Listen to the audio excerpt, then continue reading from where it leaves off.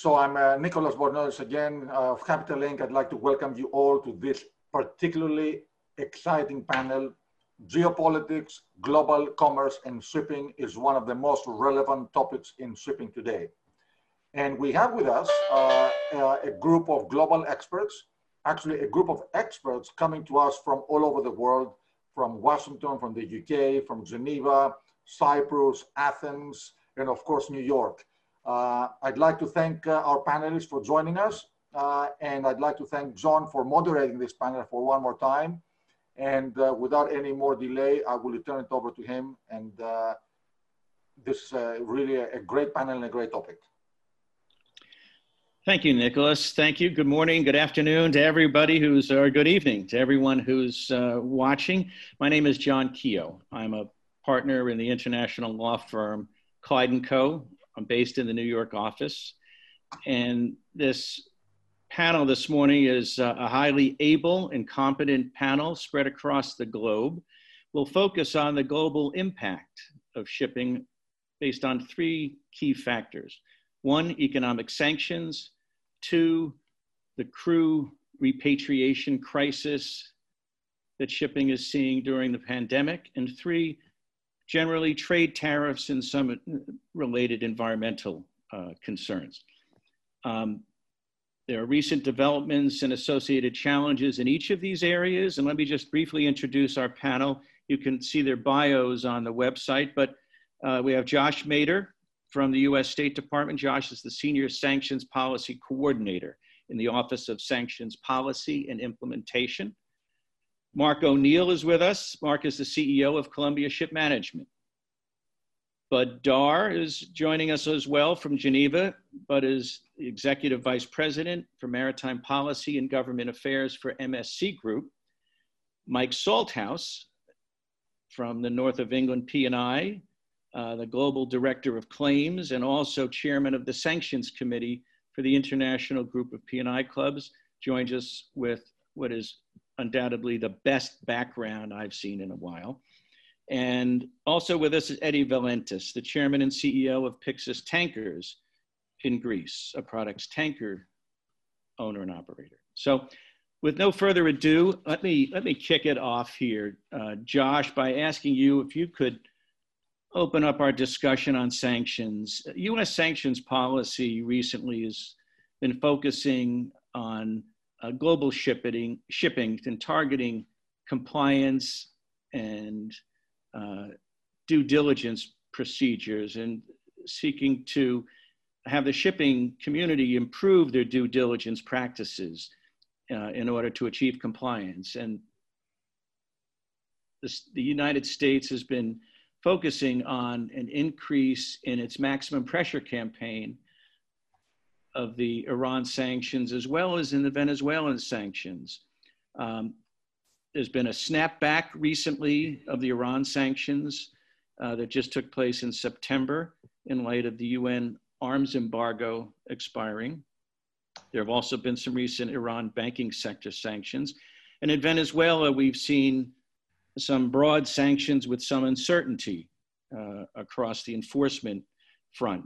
Could you highlight for us, Josh, some of these significant changes on Iran, Venezuela, and perhaps give us some of the latest insight on the US foreign policy perspective in these areas? Yeah, well, first, thank you, John, for the introduction and for agreeing to referee this morning. And also let me start by thanking Nicholas and Capital Link for the invitation to join the discussions at this year's Maritime Forum. My fellow panelists are really experts in the maritime industry, and it's an honor to have the opportunity to speak alongside them about US economic sanctions and really the very real implications that they have to the work that you are all engaged in. As John mentioned, I'm the Senior Sanctions Policy Coordinator in the Office of Economic Sanctions Policy and Implementation at the State Department. Our office develops and implements sanctions to counter threats to US national security and foreign policy posed by illicit activities and terrorist organizations around the world. And we frequently advise the Secretary of State on economic sanctions strategies and, where possible, build international support, both with government entities as well as the private sector for the implementation and enforcement of those sanctions. Before I dive into kind of the areas on Iran and Venezuela, John, that you highlighted, I'd like to just take a brief moment to really recognize the incredibly important role that you all play in keeping the global economy afloat, no pun intended, and that the decisions that the U.S. government makes, whether through the imposition of enforcement of sanctions, or through, I guess, what I call the routine engagement and dialogue that we have with you, sometimes on a daily basis, those decisions are not taken lightly or in vain. And we understand that the impact that they have on your daily business and the industry writ large.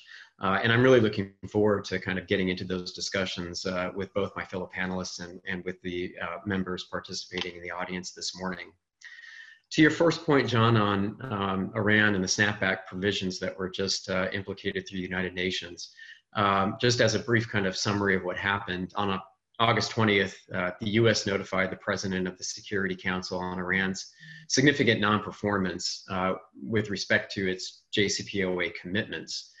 That notification triggered a 30-day process leading to the snapback of previously terminated UN sanctions, which became effective on September 19th.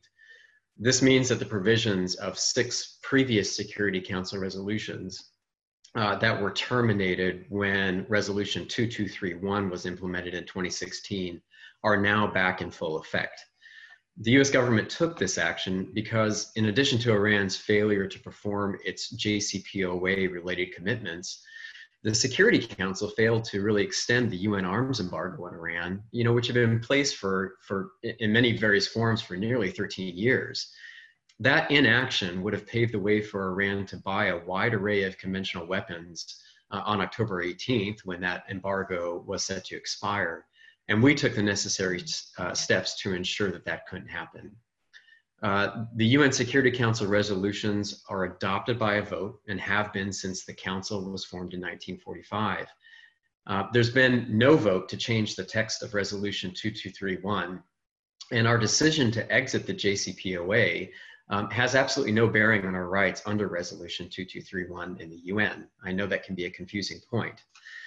The JCPOA really is a non-binding political arrangement that, while it's referenced in the Security Council Resolution 2231, is separate from it. And our decision to exit the JCPOA only affected the JCPOA, and it did not and could not change any of the text or meaning of Resolution 2231 within the UN.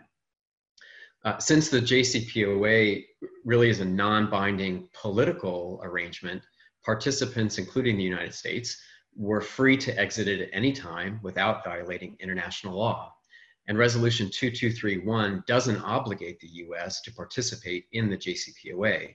However, 2231 contains binding legal obligations, and we expect all UN member states to fully comply with their obligations to implement these measures. In addition to the arms embargo, these measures include restrictions such as the ban on Iran engaging in enrichment and reprocessing related activities, the prohibition on ballistic missile testing and development by Iran, and sanctions on the transfer of nuclear and missile-related technologies to Iran, among many others.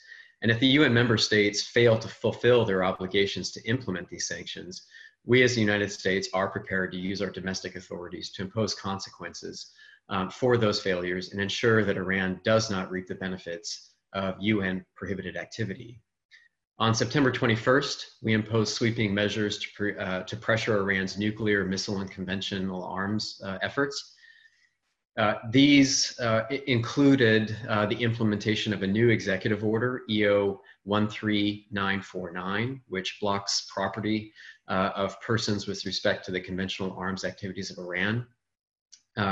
The EO blocks the property and interest in property of those that contribute to the supply, sale, or transfer, which is particularly relevant to this audience, of conventional arms to and from Iran, as well as those who provide technical training, financial support and services, and other associated related activities to these arms.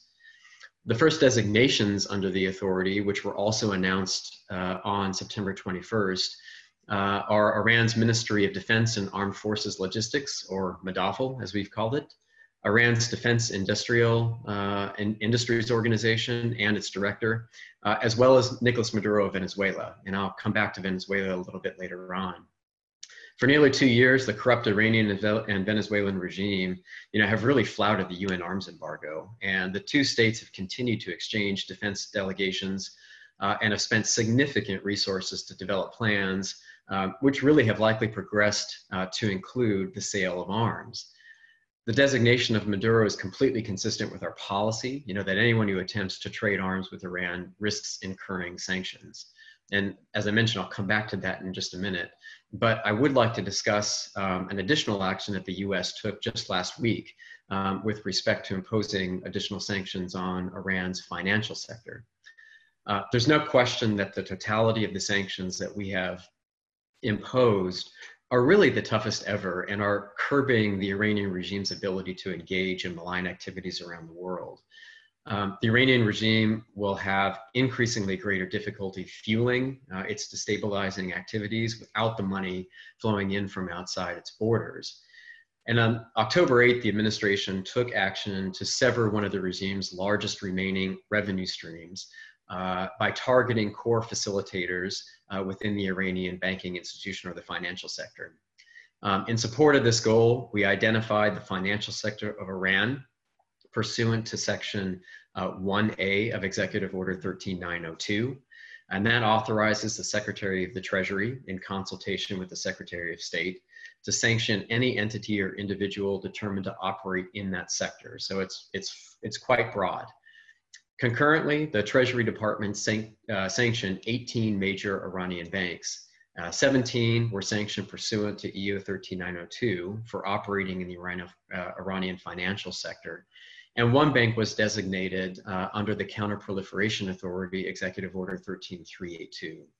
The implication of this action is increased risk for individuals and entities that choose to do business with the sanctioned banks, or persons operating in the Iranian financial sector, unless those activities are subject to existing exceptions, authorizations, or waivers from the US government. As part of this designation, Treasury announced a 45-day wind-down period beginning on October 8th, which authorizes non-US persons to wind down certain activities and transactions with the Iranian financial sector and those institutions that were sanctioned on October 8th. That wind-down period is set to expire on November 22nd, so a key date there.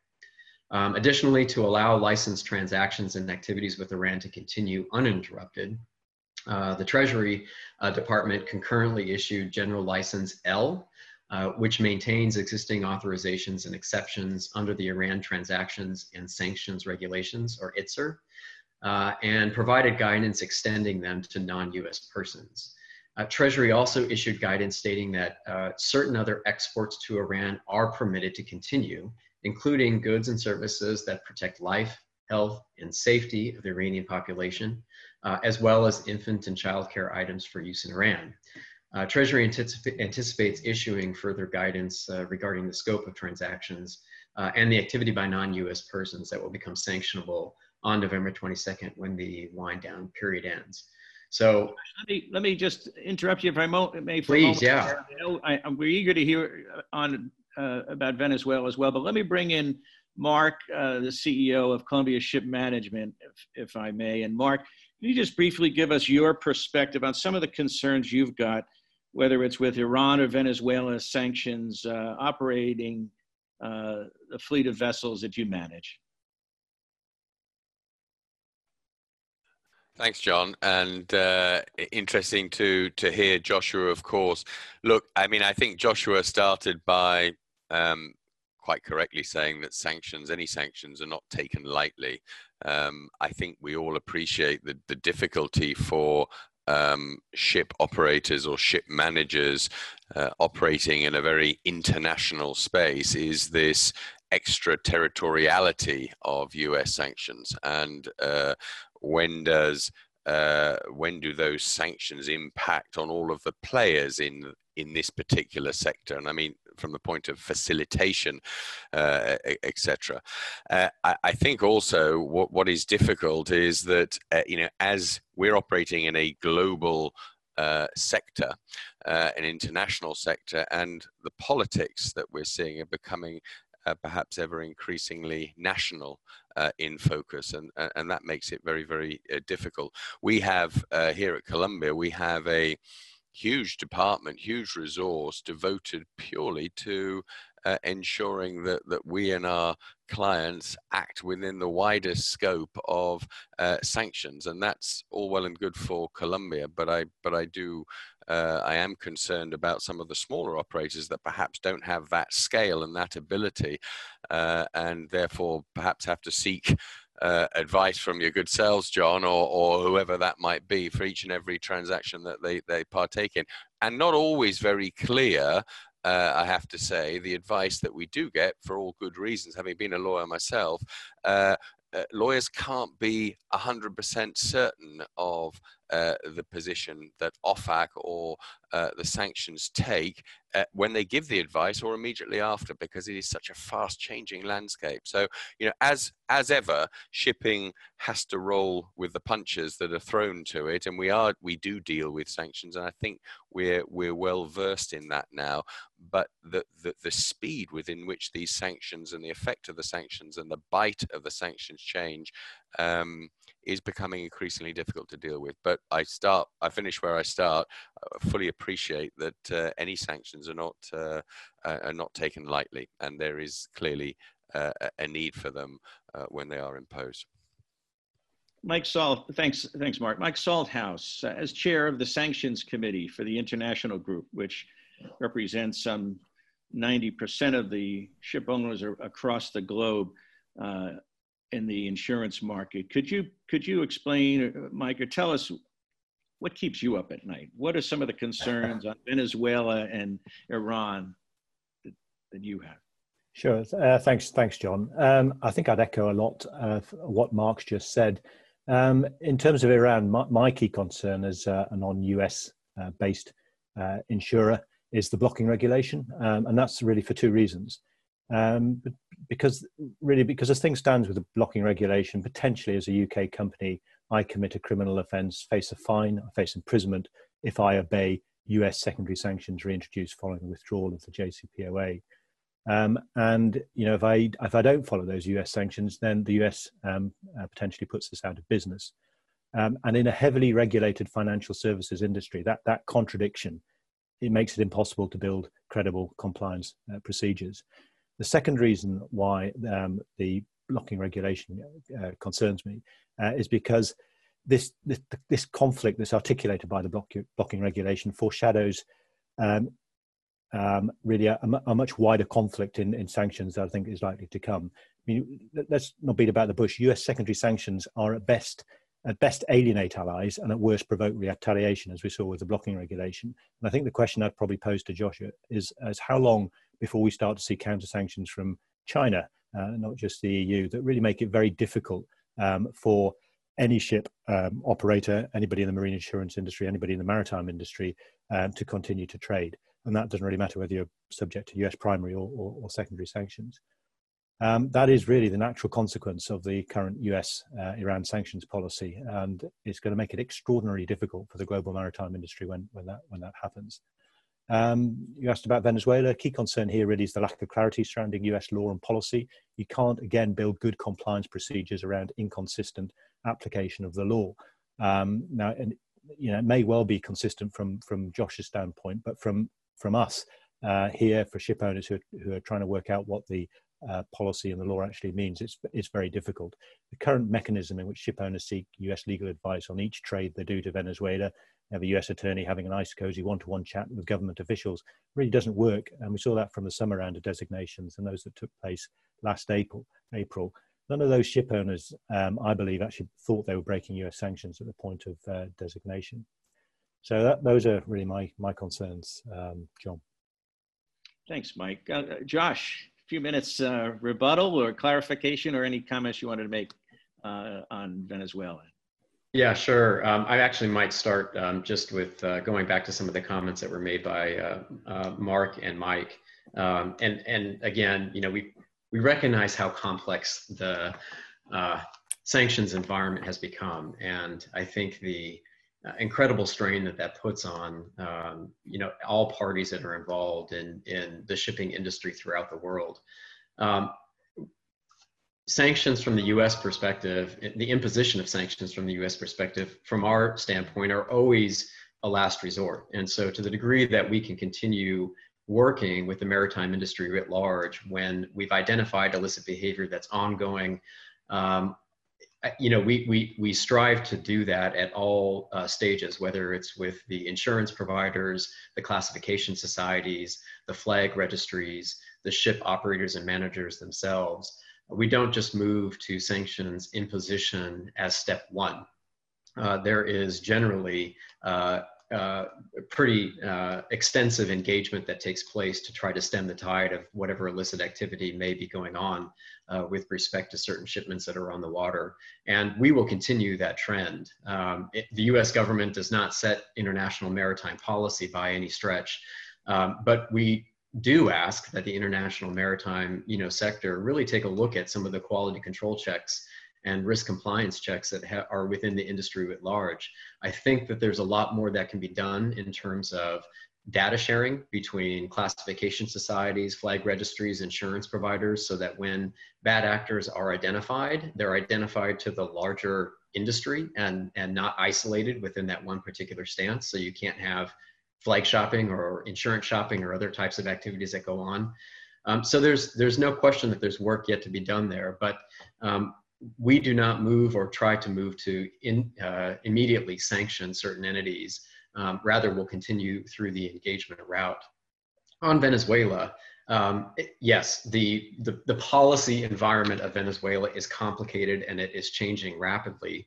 A lot of that is driven by the actions of the illegitimate Maduro regime and their continued relationships that they're promoting with Iran, Russia, other actors throughout the world. And you can expect to see both sanctions as one tool of foreign policy to reach kind of the democratic goals that we've outlined for Venezuela. There are many others.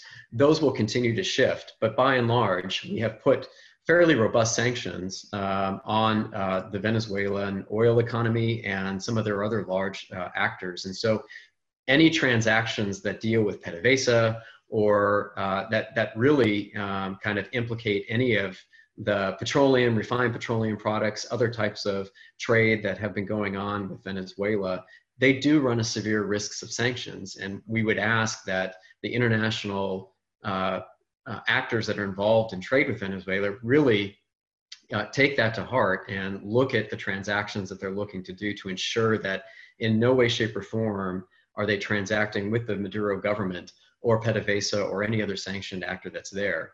Both OFAC and the United States Department of State, we will continue to work directly with international actors as much as we can to answer the questions to ensure that you understand how the sanctions policy is evolving and where kind of those risk compliance limits are left and right, what those changes are so that international organizations don't run afoul of US sanctions unintentionally. That being said, there are actors out there that are flouting US sanctions policy towards Venezuela, and we won't hesitate to exercise those sanctions in order to really stop the Maduro regime from continuing to get the funds that it needs and put in place those quite dangerous agreements with Iran, Russia, and others in terms of potential arms trade and other types of trade that are bringing weapons into the Venezuelan environment. Thanks, Josh. Mike, before we head into the crew repatriation issue, any quick comments, Mike Salthouse, that you want to conclude with? Thanks, John. One, I'll just pick up on there, Josh, and thanks for your full explanation. This relates to sort of data sharing, and I think I did a little bit of homework before I came here. I think the north of England, if you take it as a typical P&I club, has cancelled 9 fleets, 140 vessels, $7.5 million worth of premium annually since sanctions began. And of course, the cumulative effect of not getting that for the last 10 years has been quite profound.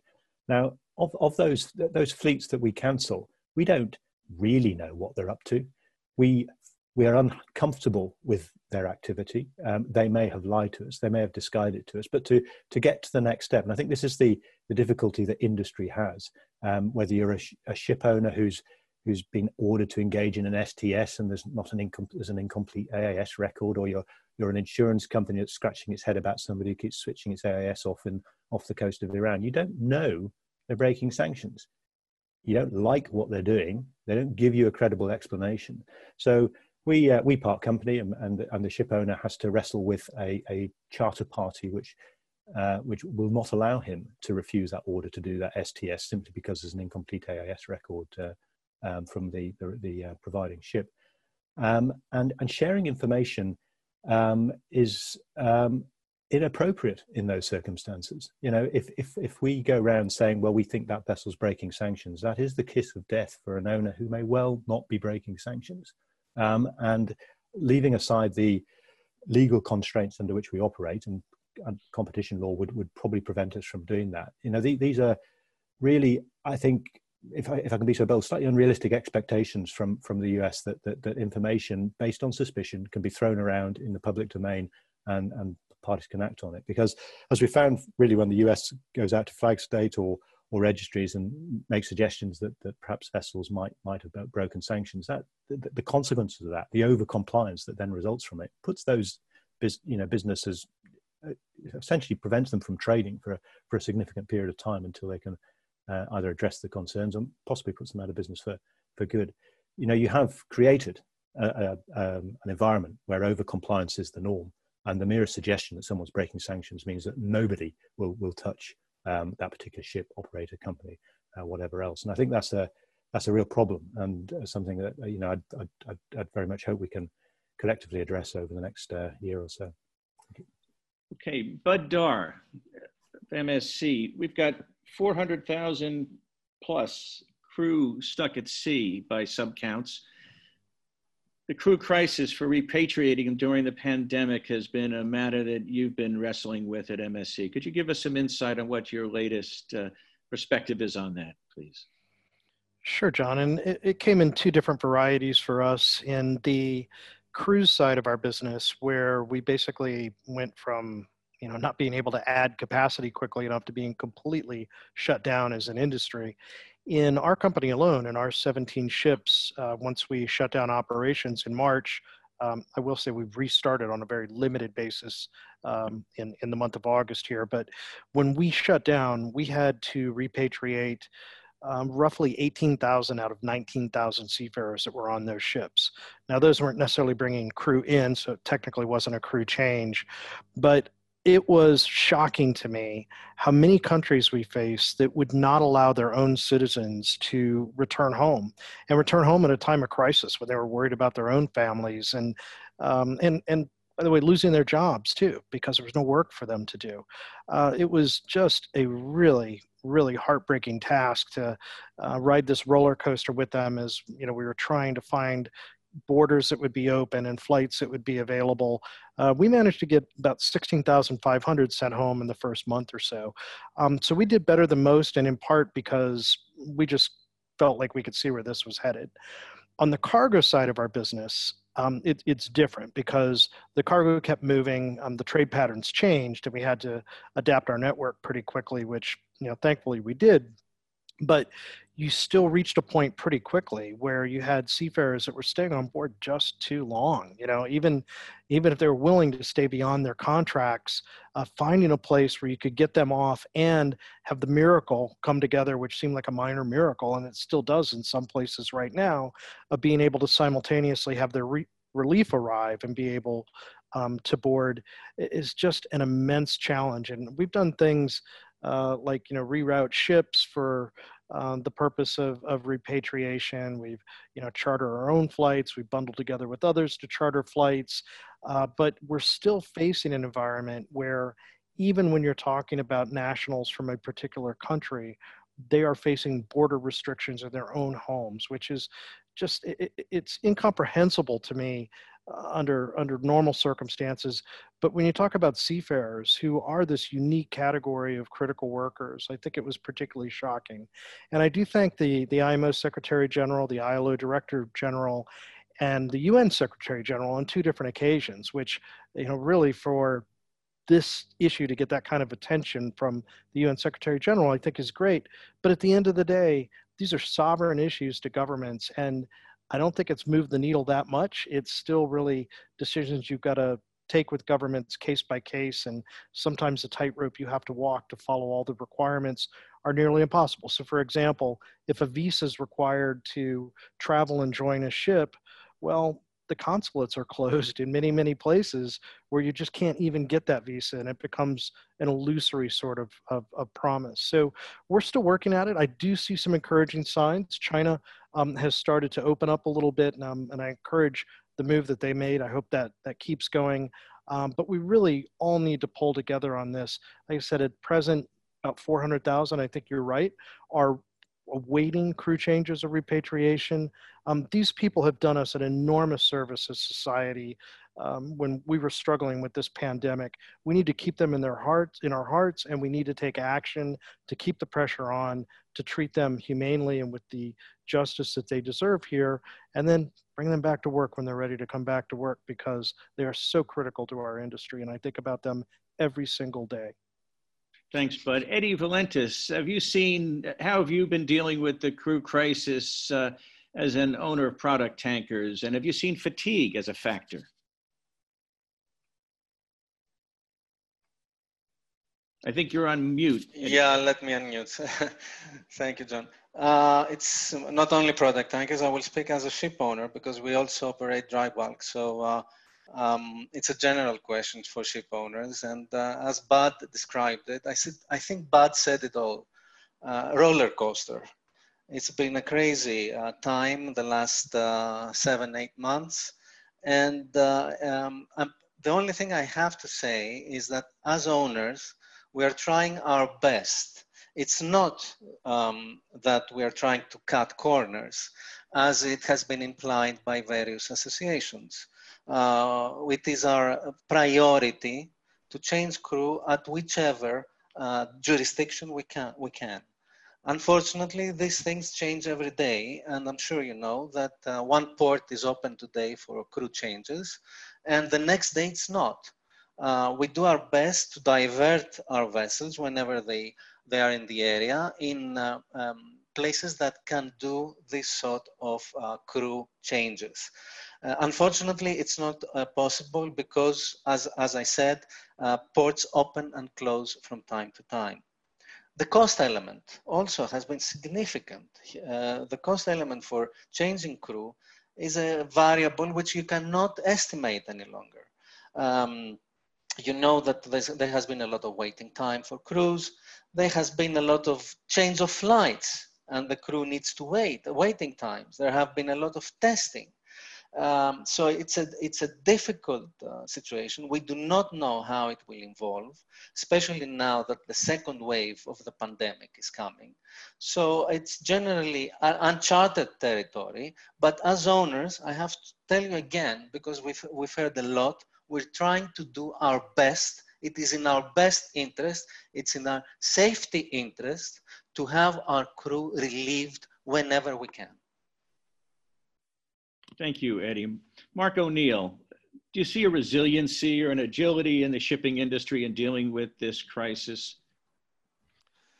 Yeah, thanks, John. I mean, just picking up on some of what Eddie and Bud have said there. I mean, I think we're judging this whole crew rotation issue against a false background or false context. We are in a hugely abnormal situation. I previously described it as a wartime situation, and we have to judge our efforts to rotate crew and look after crew in that context, not in the norm.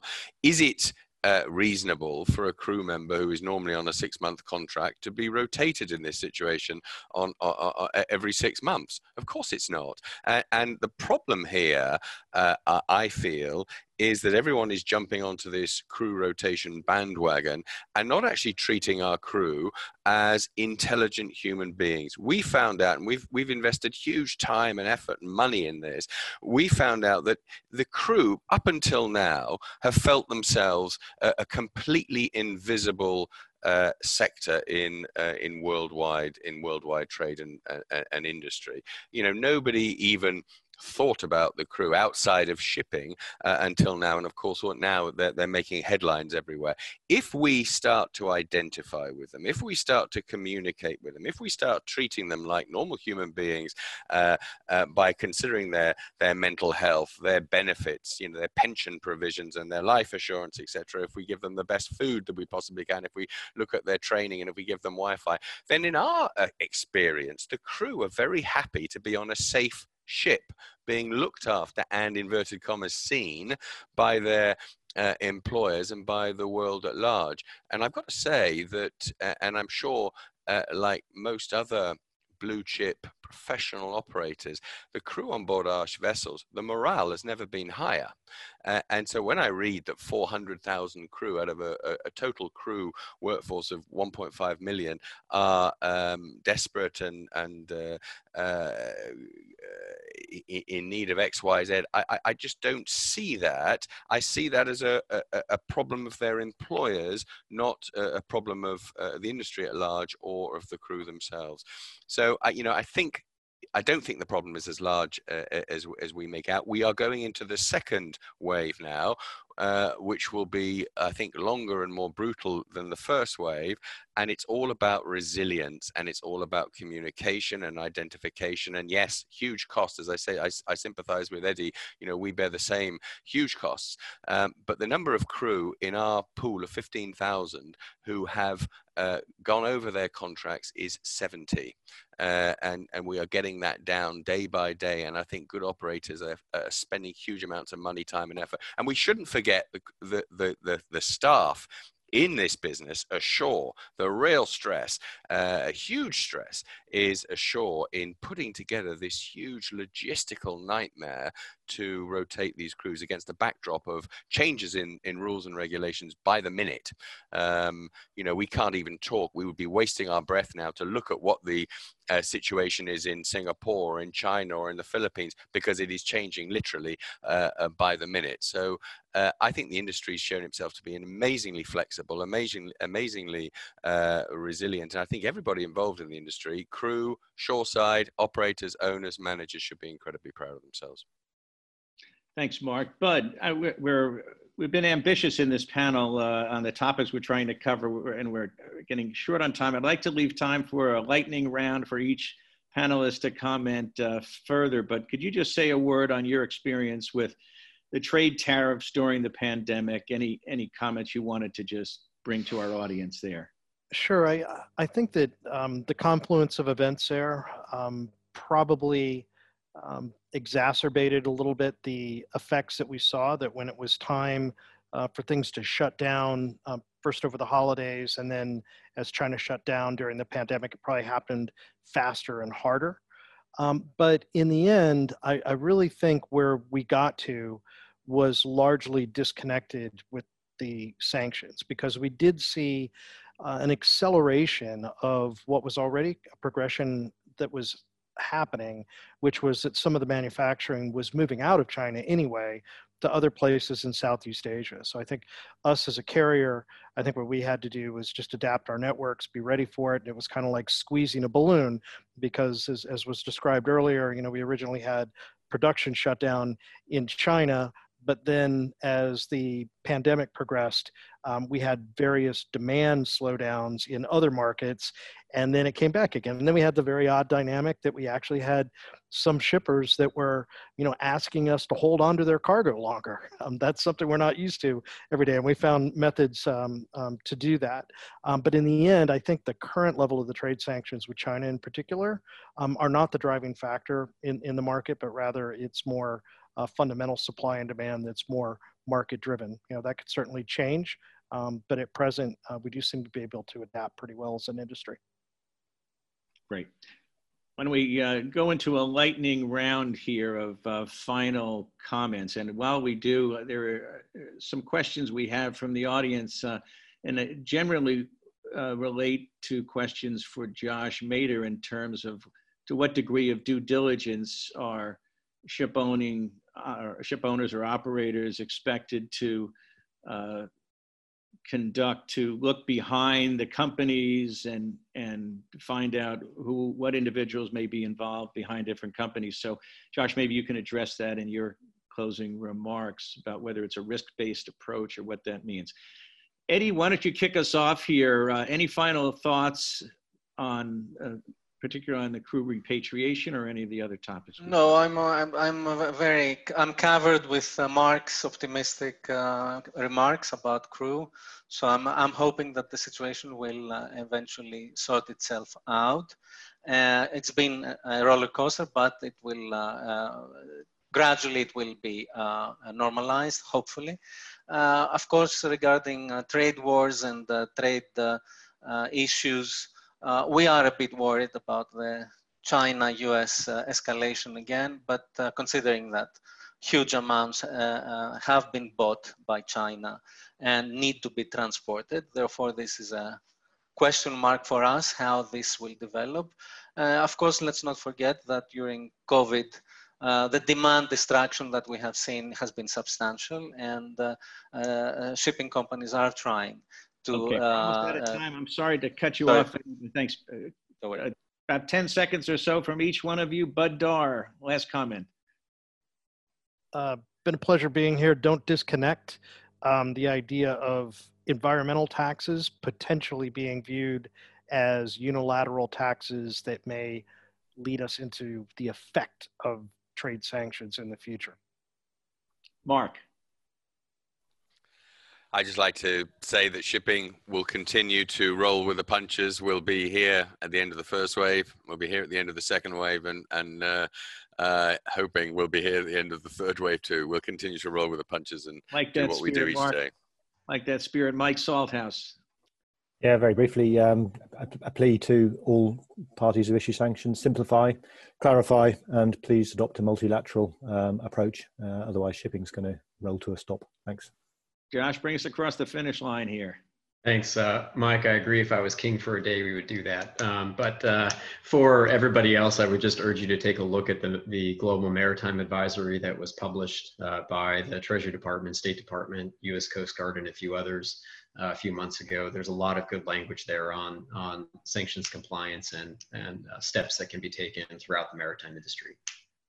Thanks very much to our panelists. Thanks to all of you for watching. We'll be moving over to the chat room at the conclusion of this panel. And so I see we may have some more questions. And if you would like to address them to the panelists, please feel free to do it in the chat room. Thanks, everyone. That's all we've got. Thank you. Thank you, panelists.